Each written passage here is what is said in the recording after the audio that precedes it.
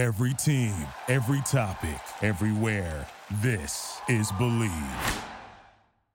This is the Charity Stripe on the Mightier 1090 ESPN Radio.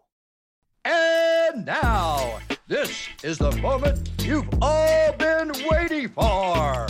We are live on the Charity Stripe podcast with your hosts, Alex, Josh, and Nick.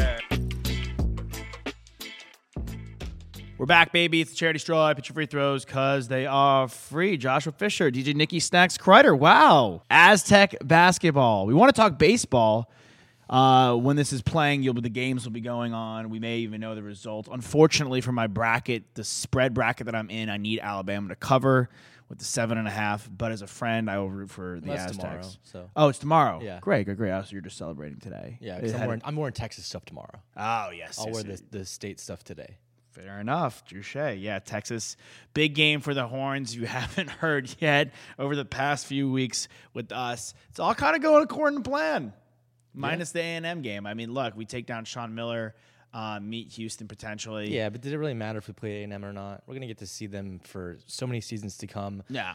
Look, at the end of the day, it would have been fun to see the rivalry get reignited here in March Madness, but look, if you're going to make the turn, you're going to go all the way, you're going to go all the way. You know, it doesn't matter who you play. No, absolutely. And for me, I actually enjoyed the Penn State test a bit more because they're a more similar shooting team to Xavier. And I like that. Like, I'm glad that a Texas team, not to get on our teams too much, but I'm glad that a Texas team can face a three-point shooting team consistently because we've been holding these teams to very low percentages comparatively what they shot during the season. Yeah, something's going right with that defense, that off-ball defense, I think, where these teams that are normally super high-clip three-pointing teams are not getting good looks, and they're not shooting at a good percentage. Yeah, I mean, the switches, the guard play, the ability to rotate guards in and out of the lineup. And when we talk about it in every sport, depth is key.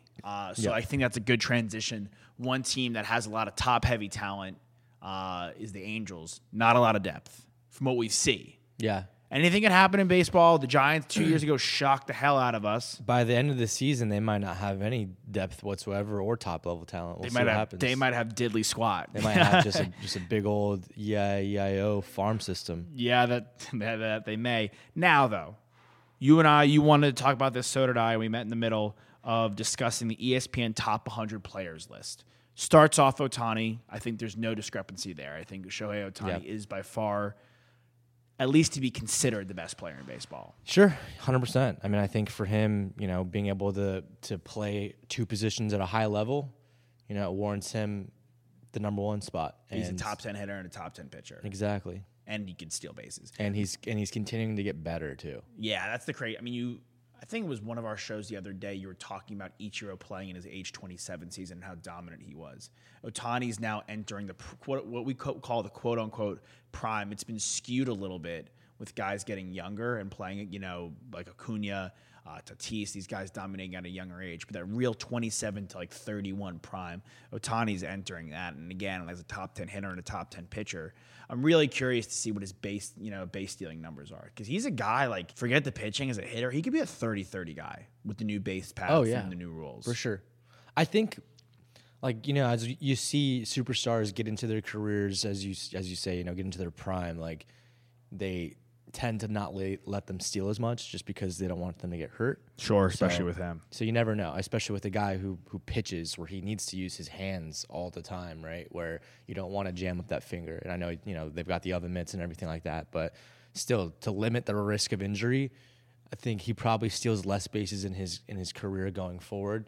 Maybe they let him loose this season, but you never know. Okay, so let me ask you this: Trout's the number 2 guy on the list, and then Judge is number 3. Mm-hmm. Personally, I would love to see those roles swapped. I would too. I think Judge, with the record-setting season he had, and the MVP caliber seasons he's put together, has warranted, and his health. Yeah. It's been an issue for Mike Trout for a couple seasons. I think it's warranted, from a talent standpoint and a production standpoint, to put him at the number 2 spot. It's kind of a weird list because I think they're valuing Trout. Look, he's an amazing player, one of the greatest we've ever seen, or we'll ever see. Sure. I think they're valuing his history a lot. like what he's done in years prior. And he had a good season last year, but Judge had a monster season, and you have to take that into consideration. An all-time season. And you literally have to say, okay, who had the best season last year and who's going to have the best season this year? And by, the recency and by the recent trends, it's Judge. Mm-hmm. I say it's a head-scratching list because if you're taking that into consideration, they also have Julio Rodriguez in there at 7. Right? Yeah, so I'll continue the list because there's definitely, once we get to 4, your boy Manny Machado's at 4, Freddie Freeman at 5, Juan Soto at 6, Julio 7, Turner 8, Betts 9, no pitchers, and Arenado 10. Yeah, see, I don't know if Julio cracks my top 10 yet. No. He was a rookie last year and didn't even play the full season. And no slight to Manny Machado, who I think is a Hall of Fame caliber player. I don't know if he's a better third baseman to me than Nolan Arenado.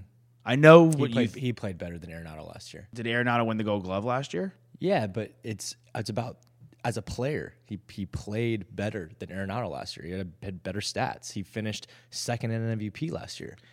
I think Arenado is just as good of a third baseman to me as Manny Machado, and I think the discrepancy between them in 4 and 10. And quite frankly, I don't think I would put Manny Machado 4. I would probably put his teammate Juan Soto ahead of him. I think you have to value what he brought to the table to the team, just as a leader. And if you take, but I don't think they're going based off that. But you're taking also his consideration that his defense is plus and his hitting is plus. Meanwhile, Juan Soto is just a pure hitter. His defense is poor. From a defensive standpoint, third base is arguably the most important defensive position. I think this year ultimately we'll see that the shortstop position, re-jumps in value. Manny Machado finished second in NL MVP voting. He deserves to be. He deserves to be in that that conversation. It's crazy to me that Goldschmidt's not in the top 10. He just won MVP. I think Trey Turner. Goldschmidt's 12 on this list behind Alcantara, who's the second pitcher, but really the first pure pitcher listed at number 11. Right. And I don't necessarily know if I'm picking a pitcher, if I'm going with him first. Does this list read at the beginning, does it say the top 100 players heading into the 2023 season? Who will be the best? Who will be the best? Yes. Okay. I still don't think Julio, to me, is number 7. No, I think you haven't seen enough yet. I think Trey Turner, to me, is a guy that's being even at number 8 is being underrated. Yeah, I think he could be a top 5. Top 5 player to me, for sure. Like, we're talking about the bigger base paths. Like, Trey Turner is a guy, if they let him loose, and they may have to, he's going to take Schwarber's spot at the leadoff. Mm-hmm. Schwarber hit 40 plus bombs last year. I don't know if he does that again, but even if he hits 35, he's batting in front of a bevy of guys who can hit. He's also going to steal a bevy of bases. This is a guy that can steal 50 bases and score 120 runs. Yeah, I think right now he's primed to have a huge season, and we always err on the side of caution when guys change teams. You go from one destination to the next, but he's done it. He's done it, I guess, 3 times now? Mm-hmm. Nationals to the Dodgers, now to the Phillies. Started actually in the Padres organization, was drafted by the Padres, and came over in the Will Myers deal and the 3-team deal back in 2014, I believe. Kicking ourselves as Padres fans, but I think it all worked out. We've got a nice infield now. However, Trey is primed for a great season, as you mentioned, the bags. I think, this huge World Baseball Classic that he had, you got to ride that momentum. He's definitely going to, keep the hot bat going, especially early in the season. And, some guys get off to a slow start. And, as we were just saying, coming to a new destination sometimes can't be easy, but ride the momentum that you just had in the World Baseball Classic, coming off of, I think, 5 home runs? He was by far, I think he was our best player without a doubt on Team USA. I personally, Ohtani won the MVP for the World Baseball Classic, and sure, they won the championship, but I'd argue to say Trey Turner deserved it more. It was tight. It was tight for sure. Both those guys, again, put in exceptional performances. But for us, Trey Turner almost maybe has cemented himself as the best American, or could cement himself as the best American baseball player, not named Aaron Judge. Yeah, I agree. Because I don't know, and Mookie's one of my favorite players ever. I don't know if I'm putting Mookie ahead of him. You know what I'm saying? And Mookie had a really good season last year. Well, Trout's ahead of him, so. Trout's ahead of him too. Sorry, but Trey Turner, to me, if Trout has another down year with the health, Trey Turner could catch him. Arenado can easily. Arenado, yes, Manny Machado finished second in MVP voting. Yes, he scored. I was looking at the numbers, 25 plus more runs than Arenado, which is impressive. But Arenado was second in WAR. You know, he had a 7-9 WAR. It's the defense too. It's the defense too. It's very it was very impressive what these guys are capable, you know, of doing, and that's why they're towards the top. I'm looking around at this list. Yordan Alvarez at 15 behind Acuna. I'm okay with that. The Guardians guys get no love ever. Yeah. It's crazy to me. Because Andres Jimenez is an unbelievable talent. Talking about a guy, he's top 5 in WAR last year. What's he on this list? I'm scouring you're the scrolling list. and can't find him? No, I can't find him. And Jose Ramirez is where? Jose Ramirez is top 20, right? Yeah, dude. He's 13. He better be. But, like, to me, Lindor, I'm going to find him in a second. Lindor is 17. I'd rather have Garrett Cole than Lindor, and Lindor's ahead of Garrett Cole. I'd rather have Rafi. Seems like this list isn't really taking the pitching value that Correa 24 ahead of Tatis Jr. Well, yeah, Tatis is missing 20 games, and I think they probably imagine that there's going to be a slow start for him to catch back up. Sure, he missed all of last year. Could definitely happen. I think people are going to see this year that the first base. I think people are going to see that first base and third base are a lot slimmer than they anticipate. And I think 29, Pete Alonso has an opportunity to make that jump higher than 29. You're saying like it's top heavy at each position? Yeah, it's top heavy at each position, but the guys. Who are your let's break these down real quickly. Who are your top 5 first basemen and who are your top 5 third basemen in baseball? So number 1, Goldschmidt is first. Goldschmidt over Freeman? Based off I'm just saying. ESPN's got Freddie Freeman at 5 right now. He just won the MVP based off your metrics. He won what they did last year. Freeman won it the year before. But Goldschmidt won it last year. Okay. Goldschmidt, Freeman.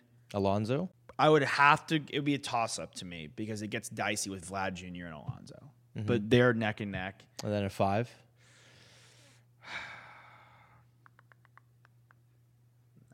No. Look, it's tough because like we're talking about that drop-off now. Yeah, now we're exactly. I mean, like I don't want to throw Rizzo at 5. No way. You know, Olsen probably. Yeah, probably Matt Olsen would be my first baseman.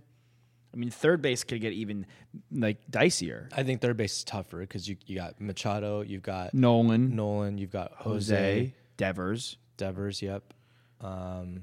And there's guys, obviously, you know, we're just going off the cuff here. But to me, shortstop's a way deeper position. Second base took a massive hit with the Altuve injury.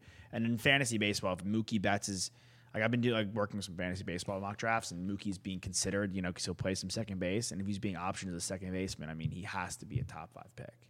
Yeah. Just because positionally, like Andres Jimenez, like, you know, but then like Albies. Mm-hmm. If Albies is like, quote unquote, the number 2 second baseman, I think he could have a good comeback here. I think Albies is good. Ozzie Albies is an all-star level player. Mm-hmm. But he's an all-star level player because the position is weak. It's a really weak position from a offensive production standpoint. Right. Comparatively, where there's guys, yes, I mean, we're just going, again, off the cuff, like first baseman, third baseman. The shortstops are like, Jeremy Pena is like at number 10. The shortstop position is tough. I mean, you can go every team, like, the Rays, Wander Franco. The Bo Bichette for the Blue Jays, they have a good one. The Mets have Lindor, Trey Turner on the Phillies, Correa on the Twins. Like even Tommy Edmonds, like, you know, he plays short and second. Even he's really good. Trying to think again, other guys again off the Dansby Swanson's in Chicago, like Bogarts. Right. We haven't even got to Pena. Like, yeah, the shortstop position is extremely tough and extremely deep. And you always look at the top prospects too. Tim Anderson Jr., yeah. You got, you know, Anthony Volpe. You've got Marcelo Mayer with you guys. Yeah, Volpe. Yeah. For us, Jackson Merrill is a shortstop. Like, yeah, there is a good third baseman and Jordan Walker on the Cardinals, but they're gonna have to move him because Arenado's there. Back to the list though, just kind of Austin Riley is another really top third baseman that deserves to be mentioned. But I'm curious, the pitching is tough for me. Because without the shift and with the anticipation of a higher offensive production and more firepower, the only real metric I can go off of, or a couple metrics I can go off of to kind of get a really good, as close of a prediction in this as I possibly can, will be strikeouts and ground ball rate. As a hitter? From a pitcher. Looking at a pitcher. Yeah, strikeouts for sure. Well, if you're striking out guys that can't get on base, they can't steal with the bigger base pass, the rules, like they're just out. Yeah. I agree with you. I do think that strikeouts are going to go down a little bit, though, because of the pitch clock. Guys aren't going to have enough time to shake off pitches with their catchers. They're not going to have enough time to think things through and, kind of get in the head of hitters. I think it's going to be a lot more just like quick. It could go both ways, in my opinion. It could go both ways where the hitters just like kind of not ready for things. Too, yeah. I was actually seeing a video on Twitter this morning of Max Scherzer manipulating the game clock in a way against the hitters, where he would basically take all the time that he can up on the mound, so the batter takes his one time out, and then as soon as the batter steps out, he resets again and is ready to go. And as soon as the batter gets in the box, he throws the pitch. So his timing's off. Like, it's a mind game. You're gonna see guys like manipulate the clock as much as possible, which is smart, of course. But I'm just curious to see which way it goes and which direction. Are we gonna see more strikeouts or less strikeouts? And my gut check says there's gonna be less strikeouts, more offense, because that's what baseball wants. They want it to be a more entertaining, fun offensive game. I don't disagree. I just think that the guys who do strike guys out more and have that stuff Are valued more. are going to be in a better position to succeed. Yeah, like Garrett Cole's going to have a great season. Yeah, Garrett Cole's going to have a really good year. Alcantara, like, I think had some more batted balls in play last year. I think having him anticipating him to be the top pitcher in baseball, let's say everyone's healthy, is a bit presumptuous. Because I don't even know if he's the best pitcher in that division. In the NL East? Verlander. Yeah. Scherzer. Yep. Yeah, true. Like, quite frankly, any given Sunday, like Nola and Wheeler can be just as good. Yeah, and don't forget about Fried. Yeah. In Atlanta. Okay, and Spencer Strider, talking about a guy with the high strikeout clip, like even if it goes down a little bit, that guy was striking out numbers, record-breaking numbers. So that to me is interesting. Harper they have outside the top 50, but he's not going to be back till what, like July? Yeah, he'll be out June? a while. Yeah, you can't put him in the top 50 if he's not going to be playing half the season. What do we think about Byron Buxton? Where is he at? He's at 64. Ahead of Marcus Semien, second baseman. I forgot. Byron Buxton to me is like the Sean Livingston of baseball. Is he not? Like, it's a pretty good comp. Like if he didn't get swallowed up by injuries year after year after year, I know Sean Livingston had like that one big injury, but it's like what could have been, And every season we see a glimpse of Byron Buxton that we're like, okay, this is why he was regarded as the top prospect. This is where all the hype came from, and then gets swallowed up by an injury again. I'd be happy to see him go through a full season, and curious to see how far he can take, a season and in terms of becoming an MVP or an All-Star candidate, because All-Star last year. Right. But could he be a 40-40 guy? Could he be, a 300 hitter, 30 home run guy? Because he's had months where he has been a monster, best player in baseball. You can't run him. He can't be a 44. You can't. You talk. What do you say? Like, you can't run Ohtani. True. You can't run. True, you can't true. right. You can't run this guy. I'm just saying, what could have happened if he didn't? I think Semien is an interesting guy. I just brought up second baseman, a guy I forgot. He could be he sneakily stole some bases last year. Yeah. But Buxton, to me, he played 92 games and had 28 home runs. He had 28 home runs and 300. So he was missing like 70 games basically. So he probably could have hit an extra, 15 to 20 home runs. Yeah. So he could have been almost up 50 home runs. Yeah. In a full season. With plus defense. Good speed, hits for average. Averages Meads, strikes out a bunch. But yeah, I mean, he was hitting like 400, before he got hurt a couple times. I mean, again, like there's times where he has some of the most serious stuff. Yeah, I'm just looking again. Like they have Musgrove as ahead of Darvish. What do you think about that, quickly? One spot ahead of him, or what is it? It's pretty close, right? Yeah, it's like 2 spots ahead. I think people look. We always talk about the hometown allure of playing for your hometown city, and like how much this is such a head case game that like being in front of your home crowd, throwing the first no hitter like for your home team, all that like there's a little bit of what a judge there that I'm. Judge is the right word, bro. And I think that they give that to consideration. And also, he's a younger pitcher, and I think, sometimes these guys are heading their primes, like through your 30, through your 29 season, and that's about the age that Musgrove is at right now. And Darvish, is 36 years old, and he's probably losing a step here and there. So I don't mind it. Yeah.